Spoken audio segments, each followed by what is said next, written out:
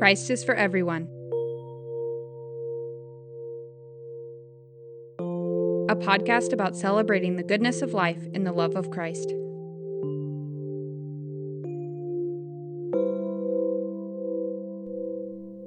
The Nicene Creed. What do Christians believe? Lesson 4. Christ, the God-Man. This is a 10-week Bible study on the Creed that we recite every Sunday in church.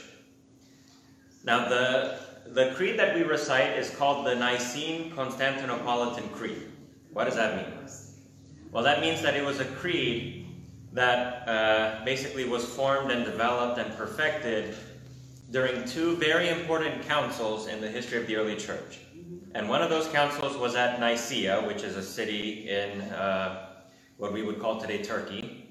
And the other council was in Constantinople. The first council was in the year 325, so about 300 years after Christ dies, we have the Council of Nicaea. And the Council of Constantinople occurred in 381. So first there's Nicaea, then there's Constantinople. Now, this creed that we recite every Sunday is called the Nicene Constantinopolitan Creed. And now finally, when we get to the next section of the creed, that begins, I believe in one Lord Jesus Christ, the only begotten Son of God, begotten of his Father before all worlds, God of God, light of light, very God of very God, begotten not made, being of one substance with the Father, by whom all things were made. This is really where the controversy arose. All right, the Nicene Creed was crafted specifically to make these statements.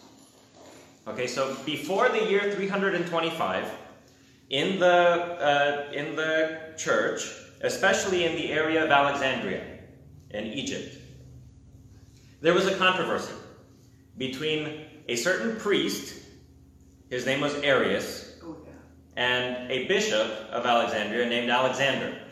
And this Alexander was very closely related to a deacon by the name of Athanasius. Okay? So, what was the controversy? What was the big deal? There was a disagreement between these parties about how to understand the relationship between the Father and the Son, between God and Christ. And the whole controversy that arose and that led to the Nicene Council in 325 and then to the Council of Constantinople in 381, and there are also very many other councils in between. The whole controversy was whether the Father and the Son both are God, or whether the Father is God and the Son is perhaps very close to God but something less than God. Arius, for example, thought that the Son, who came into the world, was born of the Virgin Mary, etc., Arius thought that the Son was not God, did not have the divine nature. It was the first thing that God created. So this first thing that God created was a very high and exalted creature. And then later, in the course of history, God sent this first creature into the world in order to save humanity. Alexander and Athanasius, on the other hand, thought, no, that can't be right. The Son is not a creature. The Son was not created by God. The Son, God is properly thought of as the Father, and the Father always has to have his Son. So the Father and the Son belong together very closely, and there was never a time where the Son didn't exist but the Father did. They do not have different natures. It's not like the Father is one sort of thing and the Son is another sort of thing. They're both God. So this was the fundamental intuition that Alexander and Athanasius had, which differed very considerably from Arius, who thought that the Son had to be a creature because God could not have any, you couldn't have composition and different parts in God. You couldn't have this distinction between the Father and the Son and so on. He thought that didn't make any sense. So there was a whole controversy that arose because of this issue. And even though the Nicene Council took place in the year 325, it didn't stop there. Okay, so nowadays we talk about the Nicene Council as an ecumenical council that, formally states the faith of the church and that has to be accepted and, propagates the true Christian faith. but it was not immediately accepted by everybody. The Nicene Council was a very important council, but there were plenty of other people who disagreed. And from the time of the Nicene Council until about the time of the Constantinopolitan Council in 381, so from 325 to 381, there was still controversy about all these things. The Nicene Council declared its position. The opposing parties had their own councils that declared their position, and there were controversies, there was polemics, there was fighting, there was even, some less than honorable, ways in which these two different parties treated each other. But in the end, much later, the theology of the Nicene Council won out, and this became the majority theology in the church, and the other theology was eventually rejected as being incompatible with Scripture and with the true faith. So this is the background to our creed. Why do we say this creed every Sunday? I mean, to us, it's just something that we do. But really, it arose out of this, this crucible of a theological battle between two parties, multiple parties really, about how to understand the relationship between the Father and the Son. This is what they wanted to understand. And what they say in the Nicene Creed is that Jesus Christ is the only begotten Son of God, begotten of his Father before all worlds. Here are the important statements. God of God, light of light, very God of very God. The idea with these statements was to communicate that Christ, the Son, and the Father are not two different sorts of things. Okay, so for example, I am a human being, and my cat is not a human being, it's a cat. All right, the cat has a different nature than I do. Or suppose that I write my thesis for my PhD. I am a human being, and I create my thesis, but my thesis is not a human being, it's a book. Right, so it's a different sort of thing than I am. Arius thought that the Father and the Son were two different sorts of things. The Father is God, but the Son is a different sort of thing. He was created by God. He was the first thing that God created. He was the most lofty of all the creations of God, but he was still something other than God. He did not share the divine nature. He wasn't also God. Athanasius and Alexander thought, no, that can't be right. The Father and the Son are both God. They have the same nature. And so this is where all these statements in the Nicene Creed come from. God of God, light of light, very God of very God. All right, so the idea is that whatever the Father is, the Son is also. It's not that there are two different kinds of things here, like me and a book that I write, or a cat and a dog. It's one sort of thing. The Father and the Son are both God. And at the same time, these figures realize that even though they are both God, we are not talking about, the language is complicated, but we are not talking about one person. We're talking about one God, and yet somehow within this one God, we have to make a distinction between the Father and the Son. Because of course Christ comes into the world, and as we'll see, there are plenty of reasons in Scripture. There's very much testimony in Scripture that suggests the divinity of Christ. But at the same time, Christ talks about his Father. He doesn't talk only about himself. And when he prays in the garden, for example, he prays to his Father, who is God. So we have to somehow admit a distinction within God between Father and Son. We wouldn't know about this if Christ had never come into the world, but now that Christ has come into the world, and given the way that he talks about God, we have to somehow admit that within God, there is a difference between Father and Son. And this is what the Nicene Creed, this is what the Constantinopolitan Creed, this is what Athanasius and the Cappadocian Fathers and other important figures in this period of church history, that is what they were trying to communicate. That there is one God, and yet somehow in God, even this language is not totally adequate, but somehow in God, there is a distinction between Father, Son, and Holy Spirit. So now, why did Athanasius, why did Alexander, why did the Cappadocian Fathers, why did they believe that the Son is also God? Why did they believe that Christ, for example, was God? Well, the answer is that we see in Scripture things that Christ does, things that he says, and also things that his disciples and apostles say about him, which suggest that he is both God and man.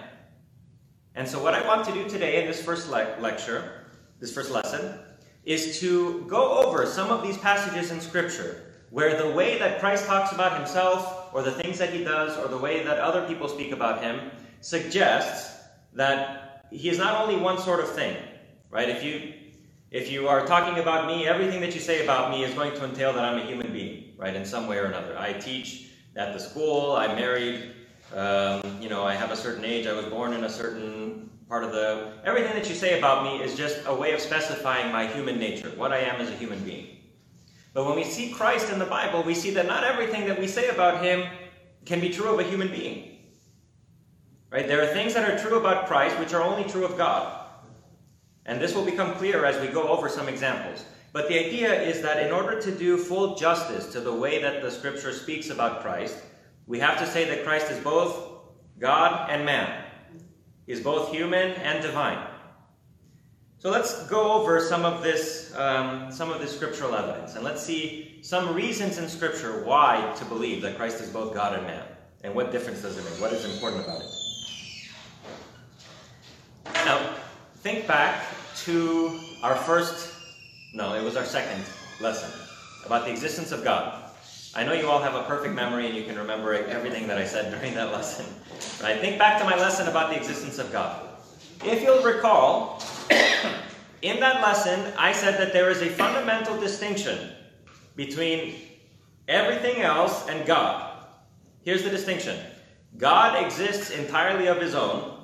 He doesn't exist in virtue of something else. He doesn't get his existence from somewhere else. He doesn't need anything to exist. He is self-existent, as the philosophers say.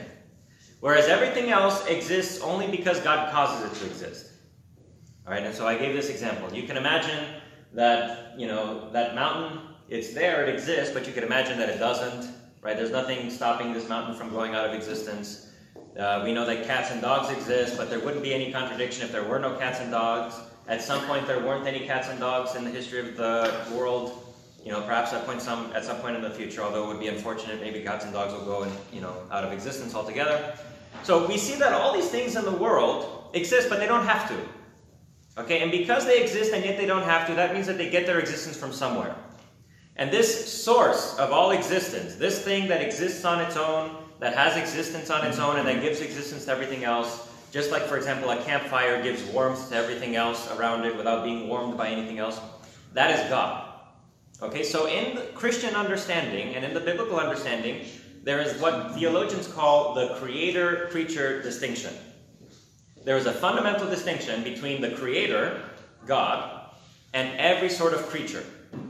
The distinction is this: God exists on his own. He doesn't need anything. Nothing helps him. Nothing improves his life in any way. He is totally self-sufficient and self-existent. On the other hand, every creature is dependent, finite, limited, and necessarily depends on God to exist. So with this distinction in mind between creator and creature, this is very important to keep in mind because this is how Alexander and Athanasius and the rest of these figures interpreted Scripture, and especially the scriptural language about Christ. With this distinction in mind between the creator and the creature, they saw that in Scripture we find things that are said of Christ that seem to put him on the creator side of this distinction. And there are other things that are said of Christ that put him on the creature side. So the Bible talks about Christ simultaneously as creator and as creature. And this is why we believe that Christ has two natures, a human and a divine nature. Right? So this is all very abstract, but I think once we dig into Scripture, it will become more clear. So let's start by considering a few passages of Scripture. Let's start in the Gospel of Mark, 13.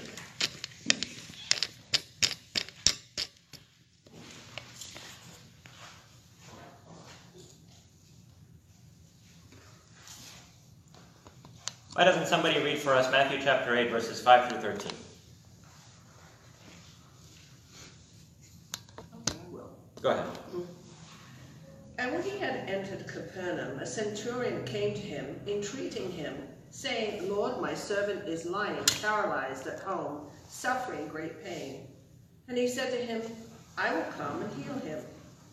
But the centurion answered and said, Lord, I am not worthy for you to come under my roof, but just say the word, my servant will be healed. For I too am a man under authority with soldiers under me, and I say to this one, go, and he goes, and to another, come, and he comes, and to my slave, do this, and he does that. Now when Jesus heard this, he marveled and said to those who were following him, Truly, truly, I say to you, I have not found such great faith with anyone in Israel. I say to you that many shall come from east and west and recline at the table with Abraham, Isaac, and Jacob in the kingdom of heaven. But the sons of the kingdom shall be cast on into outer darkness, in that place that shall be weeping and gnashing of teeth. Does that have anything else? Yeah, the next verse. Okay, and Jesus said to the centurion, "Go your way, let it be done to you as you have believed." And the servant was healed that very hour. Now this is what is significant about this passage. The centurion comes to Christ and he asks him, "My servant is sick, please heal him." And Christ says, "Okay, let's go to your house." But the centurion says, no, I know you don't need to. Okay, because I am a man under authority and I have people under my authority and I tell one guy to do this and I tell this guy to do that and he does it. You can just say the word and I know my servant will be healed. Now, out of all the people in the Old Testament who can simply say something and make it happen, who is that? That's Jesus. Well, in the Old Testament. Jesus is not in the Old Testament. Out of all the people in the Old Testament who can simply say something and it happens, who is that? It's God. How does God create the world in Genesis? Does he have to do something? Does he pick, Play-Doh and he opens the tab and he takes out the Play-Doh and he forms the world? He just says things and they happen. Right? This is the power of God. He simply says things and they happen. He speaks a word and the seas are calmed or a storm comes up. Right? He creates everything. All he has to do is say it. He utters prophecy and things take place exactly as he says. So notice, maybe this centurion did not understand exactly what he was saying. He just had a vague intuition of Christ's authority. But he says to the centurion, even in Israel I haven't seen enough faith. I haven't seen such faith. Even the people who are following me don't really understand what this guy understands. Because Christ, merely by speaking a word, can bring this natural world into his submission. He can cause disease to go away. All he has to do is say a word and he can cause disease to go away.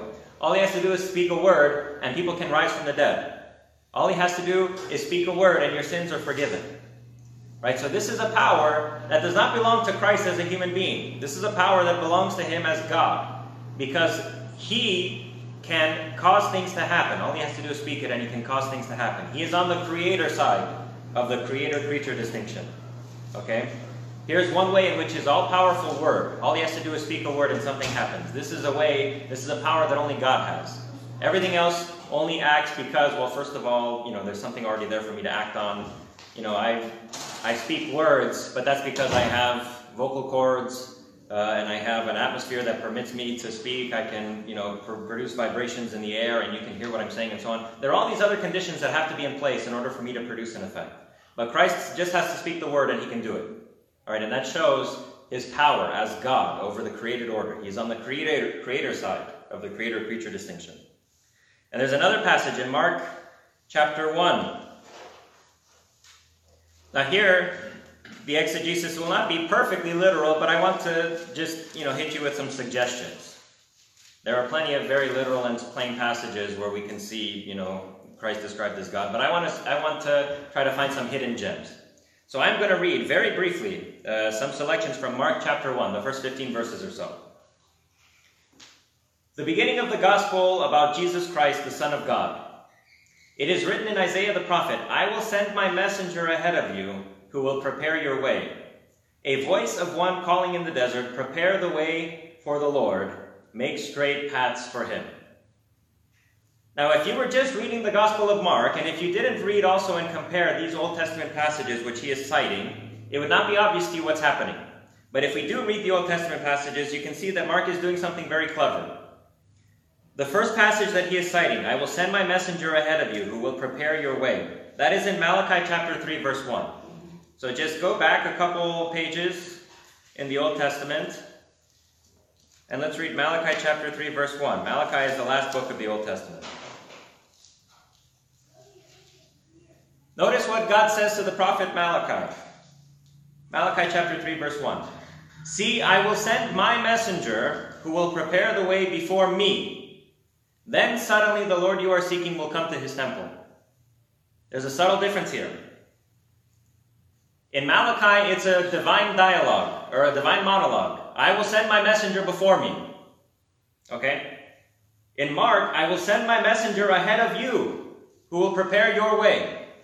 So what for Malachi was a monologue, "I will send my messenger before me," for Mark is now a dialogue. Somehow at the level of God, there is this discussion between these two people. these two figures, the Father and the Son, of course, as we would say as Christians. I will send my messenger before you to prepare your way. So there's something very interesting going on here. Whereas Malachi said, I will send my messenger before me. All Malachi knows of is God, who is going to come and return to his temple. Already for Mark, the situation is a little more nuanced. I will send my messenger before you.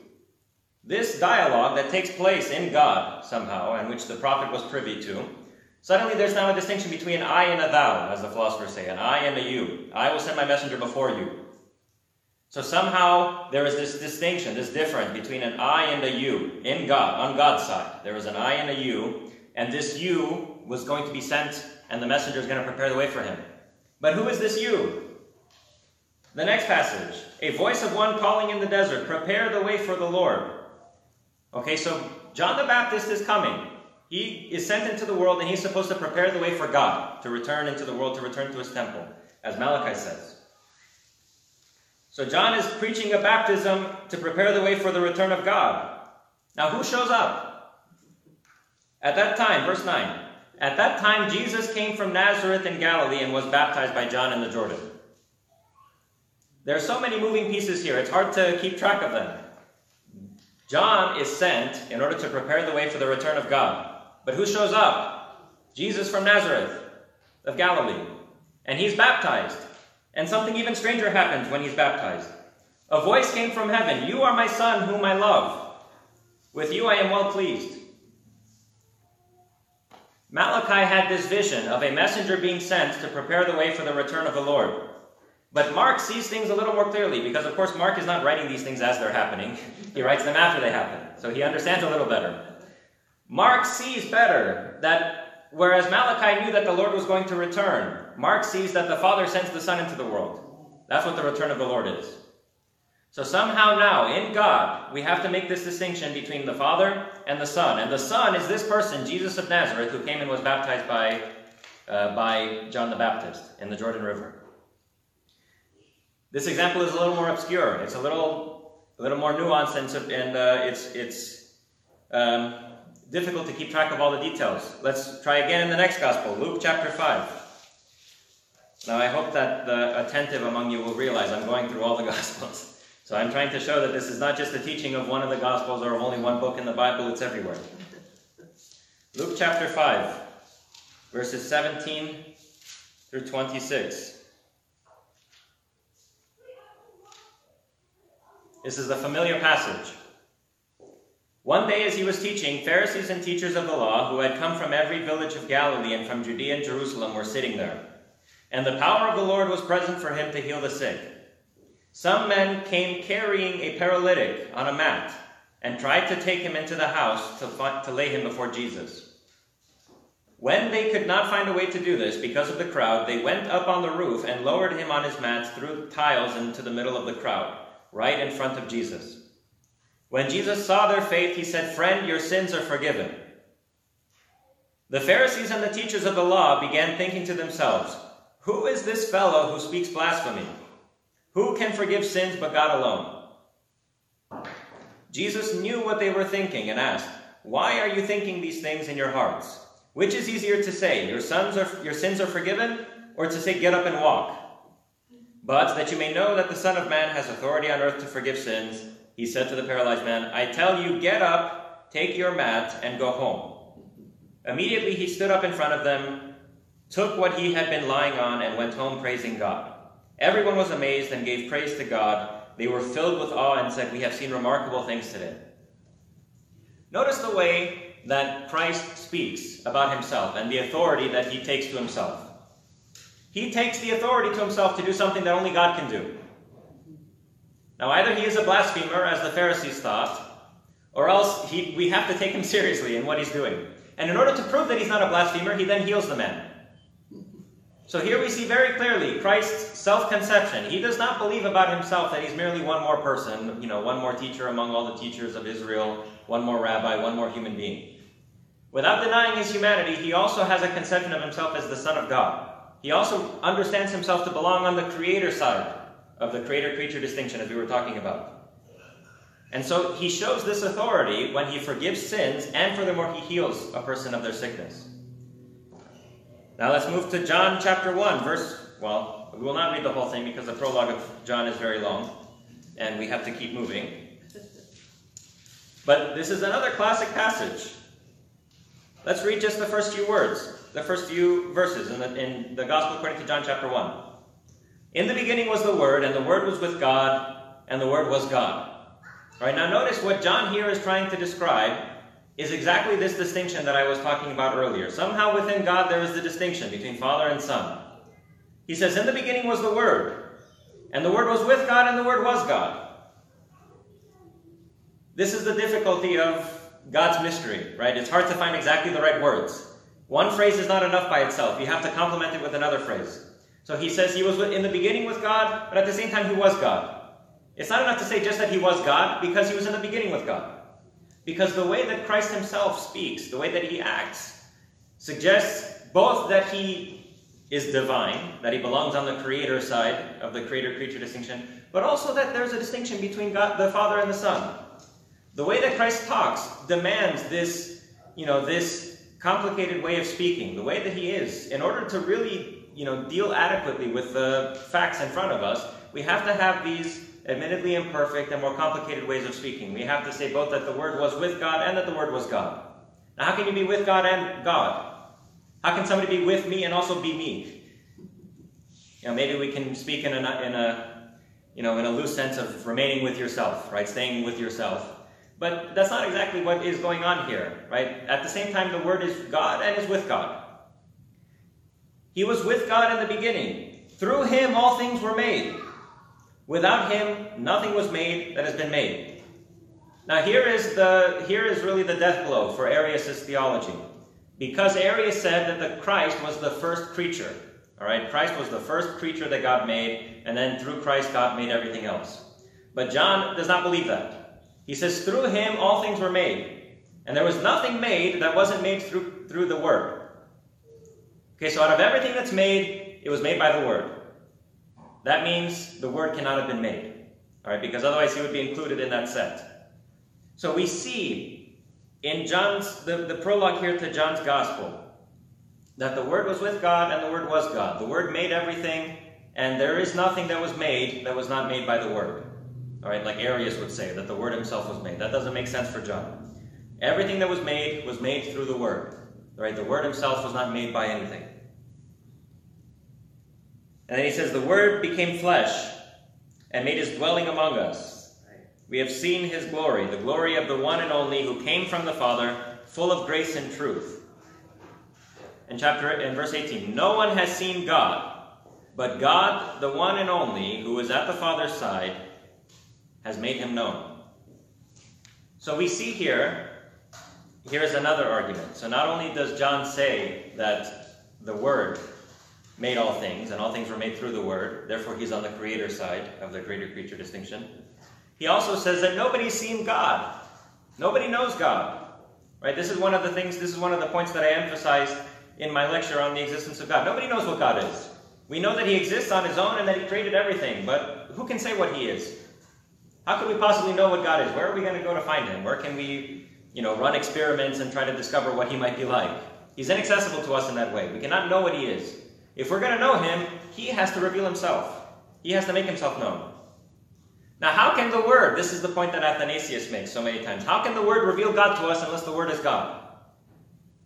Right? For example, how can Rachel know me, Rachel being my wife? How can Rachel know me unless I reveal myself? Unless I say who I am and what I'm about? Can you know a person just by looking at them? No. Some people sometimes have the impression that they can tell who you are just by looking at you. But it's actually not true, right? At the most, maybe you get lucky. You guess correctly. Your prejudices are, at least on one case, confirmed. But the truth is, nobody can know another person unless that person reveals himself. We cannot know God unless God reveals himself. So how are we supposed to know God? Well, John gives us the answer. The Son, who is in the bosom of the Father, reveals the Father to us. Now, unless the Son is also going to have the same problems that we do, he has to be God. He has to exist in this close connection so that he doesn't relate to the Father as to something totally other than him. He has to be in close connection with the Father so that he can reveal the Father to us. So once more, we see the way the Bible writers talk about Christ, the way Christ talks about himself, the things that he does, all suggest that he is on the creator side of the creator-creature distinction. He's on God's side of this, gap, this Grand Canyon between the creator and the creature. He comes from over there. And yet at the same time, when we read Christ's words, he always makes a distinction between himself and his Father. He does not talk as if he is God and that's it. He says, my Father. Right? When he prays in the garden before his death, he doesn't pray to himself. He prays to his Father. When he talks about God, he talks about God the Father. He says, when you pray, pray like this, our Father who art in heaven. Right? So, Christ always talks in such a way that there's a distinction between Father and Son. And yet at the same time, Christ himself comes from the creator side of the creator-creature distinction. I keep using this analogy because it's the best analogy to use. Christ comes from the God side of the Grand Canyon between God and the creation. And yet he speaks as if, on that God side, there's a distinction between Father and Son. So this was the idea in Nicene theology. In God, somehow, mysteriously to us, in God somehow there is a distinction between Father and Son. And we know this because this is the way that Christ speaks. But it's also equally important to recognize that Christ is also a human being. He's not simply God that comes here and it just looks like he's a human being, but he's not one of us also. This is the mystery of the Christian faith, that Christ is simultaneously God and simultaneously man. The Creed also says, who for us and for our salvation came down from heaven and was incarnate by the Holy Ghost of the Virgin Mary. What does it say next? And was made man. Notice, he is not always man. He was always God, but he was made man. Okay, so Christ's default state, so to speak, is as God. But on top of that, he became man for our sake and for our salvation. That's what we'll talk about next week. But what reason do we have to think that Christ was also a human? Now, for us, maybe this is just obvious. But for very many people in the ancient world, they thought that it was questionable to say that Christ was a human being. Because if he's God, how can he be human? They were more likely to believe that he was God than that he was human, some of them. Which is, maybe it's inconceivable to us, but for them it made sense. Now, why do they believe that he is human? Well, the Bible writers everywhere try to emphasize Christ's humanity alongside his divinity. So when you open up the Gospel according to Matthew or the Gospel according to Luke, what do you hit with first, at the very beginning? What is the first thing that appears in the Gospel according to Matthew, for example? Genealogy. A genealogy. Now, can you have a genealogy for God? Does God have a genealogy? Does he come from somewhere? Does he have a father and then a grandfather and so on? Is he begotten by anybody? Yes. God has no father, but Christ has a father. Well, he has a mother at least. And he has a grandfather and a great-grandfather and so on and so forth. Right? Christ is an inheritor to this family. For example, I was always fascinated, perhaps this is because my family's from Romania, but I grew up in America, and so I never had close access to my extended family. Right? So whenever I would go to Romania, I always loved to meet all my aunts and my uncles and to try to find out as much as I can about everybody and to see how far the memory goes back, to see how the furthest generations that somebody might remember, how they might have been and so on. I like to go to my grandmother's home where she used to live in the countryside and to see the old buildings and to meet people. I will have this interest in the history of my family. I want to know where I came from. And I always thought it was curious if I go back a few generations and if I run into some great ancestor of mine that is dead and long gone and forgotten, maybe he looks like me or maybe he talks like me or something. And somehow, in some way, I'm carrying on this thing. It didn't just die out with him. It carries on through the generations. Well, people in the ancient world cared about this too. They cared where Christ came from. They were interested who was in his ancestry. All right, because it was theologically significant to them. And they say that in his ancestry, he has Abraham and David. These are the two most important figures. Why is that? Because Abraham was promised by God an offspring who would be the inheritor of this land that God promised Abraham. And David was promised by God an offspring who would always sit on the throne of Israel. So this is why, for the Bible writers, it is so critically important that Christ be a human being. Because God made promises to Abraham and to David, and those promises have to come true, and they come true in Christ. They could not do that if he was not a human being, if he did not have a human ancestry. He has to be the offspring of David, he has to be the offspring of Abraham, so that God's promises to these people can come true and stay true for eternity. And so that's why we have, for example, in Matthew chapter 1, the first 17 verses are all genealogical. We can consider one more case. Jesus talking with the Samaritan woman in John chapter 4.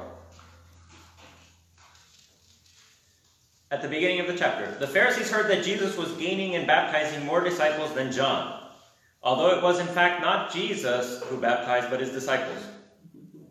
When the Lord learned of this, interesting how he calls Christ the Lord. When the Lord learned of this, he left Judea and went back once more to Galilee. Now he had to go through Samaria. So he came to a town in Samaria called Sychar, near the plot of ground Jacob had given to his son Joseph. Jacob's well was there, and Jesus, tired as he was from the journey, sat down by the well. It was about the 6th hour. When a Samaritan woman came to draw water, Jesus said to her, "Will you give me a drink?" His disciples had gone into the town to buy food. Notice the way that John talks about Jesus. He's on this long journey. He's trying to avoid problems with the Pharisees and the other figures. He's taking this, backwards path in order to avoid being caught. In the middle of the day at noon, he's hot and he's tired. He's hungry and he's thirsty. So he takes a rest by his well while his disciples go and get food for him. Does God need any of that? Does God need to rest? Does he get hot? Does God leave Arizona during the summer because it's too hot for him? Right? Does he get hungry? Does he get tired? Does he get exhausted from journeying? No. Christ suffers all these things, which shows that he's a human. He is subject like us to all the limitations that we're subject to, except sin. That's the one qualification that the Epistle to the Hebrews makes. So the way that the Bible writers talk about Christ, he's a human being. He also gets tired at midday, right? When it's the hottest and the sun is beating down on your head. And, I have less and less hair on my head these days. So when Rachel and I went to the Huntington Library in Pasadena, I came home and I was pink here up at the top. It's like I had a pink crown on my head from the sunburn. Right? He gets hot. He gets tired. He needs somebody else to go get food for him because he's too tired. He can't move anymore. He needs somebody else to draw water for him because it's just really hot. These are human limitations. These are limitations that show that Christ was a human just like us. He was not only a human just like us, but he was also. This is the paradox of it. Although he was God, he was also a human just like us and subject to all the limitations of our humanity. Now, the most important limitation of our humanity to which Christ is subject is what? What do you think? What do you think is the most important limitation that we have and that Christ also had to be subjected to? We can't look into the future at all. Well, he can't look into the future, that's true, but the one I'm looking for is death. Okay. That's the important one. All right, all flesh is like grass. It's here today and it's gone tomorrow. It dies. I think about this a lot. I don't know why, but around the time I started to get closer to 30 years old, I started to think more and more about dying. I don't know why it happens. That's how it goes. Right? I just think about death. I think about the fact that at some point I'm going to die, or that it could happen at any moment. You don't know when it happens. Christ dies. This is the most important thing. Paul says to the Corinthians, "I chose to know nothing among you except Christ and him crucified." Christ dies. He dies for our sins, according to the Scriptures, as Paul says later on in the epistle. He dies. This is not something that God does. God does not die. Can anything kill God? Paul says in the letter to Timothy, God who is alone immortal, invisible, dwelling in inapproachable light, alone immortal. Everything else dies. Why is that? Because we depend on God for our existence. And at some point, like Scripture says, he withdraws his Spirit. And the closing words of Ecclesiastes are so wonderful. The cord is cut, the golden bowl is shattered, things stop. It's over when God withdraws his Spirit. Christ had to be subjected to that also. This is the most important thing for the earliest Christians. He had to be able to die. He had to be truly human like the rest of us. He had to be able to die. This is why John says, for example, in 1 John chapter 4, that anybody who denies that Christ came in the flesh is an antichrist. Because if Christ did not come in the flesh, then he doesn't die. How can you die if you don't have flesh? But if you have flesh, then you depend on something else for your life, and it can be taken away from you and you can die. And of course, Christ came. Why does Christ say that he came? He came not to be served, but to serve.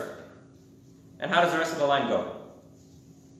And to give his life as a ransom for many.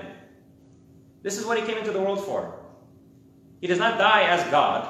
because of course the divine nature cannot die. But he has to be capable of dying, because this is why he came, to die for our sins. And so therefore he has to be a human, truly human. He has to have even this most unfortunate part of our life as human beings, the fact that eventually we die. And that not only that it eventually happens, but that at any moment it could happen. Christ has to be subject to death. So this most important part of our life as human beings, the fact that it can come to an end at any moment and that eventually it does, Christ himself is subjected to this. This is a proof that he is not only God, but he is also a real human being, like the rest of us.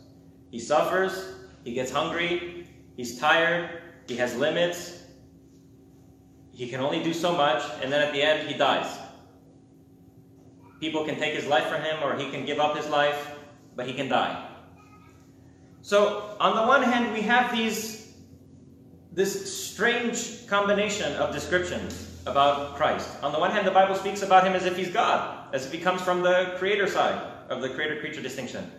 But on the other hand, there are all these things that happen to him and the ways that he's described as if he were just a creature like the rest of us. And the truth is that in Christ we have, this is what the doctrine of the incarnation is about. We have two natures. We have the divine nature and the human nature. According to his divine nature, Christ can speak a word and it happens instantly. According to his divine nature, everything was created through Christ, through the Word of God, through the Logos. But according to his human nature, he gets tired. He gets hungry, he needs somebody else to go get food for him because he can't get up anymore, he can't walk anymore. And according to his human nature, he also dies. And his hands are pierced with nails, and the blood comes out of him, and it stops at some point. His life stops. So we see in Christ, this is the most impressive thing. This is the tremendous mystery of Christianity, that in Christ, in this person Christ, we have a meeting point, a touching between these two extremes, the creator and the creature. Christ is the creator. He's from God. He's consubstantial with God. He's of the same being as the Father. And at the same time, he's like one of us, and he suffers and he dies. So in Christ, we have this meeting between two worlds, which normally seem so far apart. What we see here, what is available to us, to our senses, what we can easily think about is the created world. God is this invisible creator that everything exists in virtue of him, but we can't, seem to touch him or to feel him or to get very close to him. And yet somehow in Christ, these two worlds blend. Blend is not a theologically ideal word, but they come together. He has a human nature and a divine nature. He is God and he is man. He is the Word, and at the same time he is the son of David and the inheritor of the promised Abraham. So this is really what is the center, the heart of the Nicene Creed. This middle section here about Christ. The only begotten Son of God, begotten not made, begotten of his Father before all worlds, who for us men and who for our salvation came down from heaven and was made man. This is the heart of it. That in Christ you have both worlds, God and man, in one. In a single person you have both natures, both worlds. Now why is this important? Are you talking about the hypostatic union? Yes, that's the theological term is the hypostatic union. Very good. So now why is this important? Why does it matter? There are a lot of reasons why. I have enough minutes to tell you one reason. Right? And I will share a story from one of my favorite theologians, Thomas F. Torrance. Thomas F. Torrance was a very significant theologian in the Scottish Reformed Church. He was born in China to missionary parents, and then at some point in his youth, they moved back to Scotland, and then he became a famous theologian and a professor at the University of Edinburgh. Now, during the war, he was in the continent, the European continent, and he was there as a chaplain, and he recounts this story on a few different occasions of when a soldier who was dying was talking to him as the chaplain, and the soldier says to him, "Padre, is Jesus really like God?" Now this is an interesting question, because in this soldier's, perhaps theologically unsophisticated understanding, Jesus sounded like a nice guy, but God was this mysterious figure. He didn't know what sense to make of them. Jesus is really nice. I can believe in Jesus. He sounds like he would accept me. But God, I don't know. Right? I don't know about God. This is what Thomas Torrance says is the significance of the Nicene doctrine. There is no God behind the back of Jesus. There's no other God. Jesus is the only God. And if you can see that Jesus loves you with all of your heart, well, that's the sign that God loves you with all of his heart. It's not as if Jesus is someone, merely between God and the human being, and there's this distance, and Jesus sounds really nice, just like, for example, one parent can be nice, but the other parent maybe isn't. Or, your immediate supervisor at work may be a nice guy, but the CEO is a real jerk, right? It's nothing like that. When you're dealing with Jesus, you're dealing with God. God is here right in front of you. There on the cross, dying for your sins. That's God. That is not merely a human being sent by God. That is God. He dies in his human nature. He doesn't die in his divine nature, but it's God dying. The Son dying. The person who declares the forgiveness of sins to that paralytic man is not merely a human prophet who was sent into the world and, did very impressive things. It was God saying that. Imagine God saying to you, your sins are forgiven. When the priest tells it to you, if you're a faithful and pious Anglican, you believe it with your heart. But when God tells you your sins are forgiven, there's no room left for doubt. There is nothing left to doubt. When God himself comes into the world and dies for our sins, the Thomas Torrance cites from another Scottish theologian, Samuel Rutherford. He says, Christ loves us more than he loves his own life, because he gave his life in order to win us. So how can you be afraid of anything? How can anything bother you? How can you fail to trust in God when he himself is willing to die for you? That's the significance of Nicene dogma. It puts God as close to us as possible in order that we can trust him and we can live in faith in him.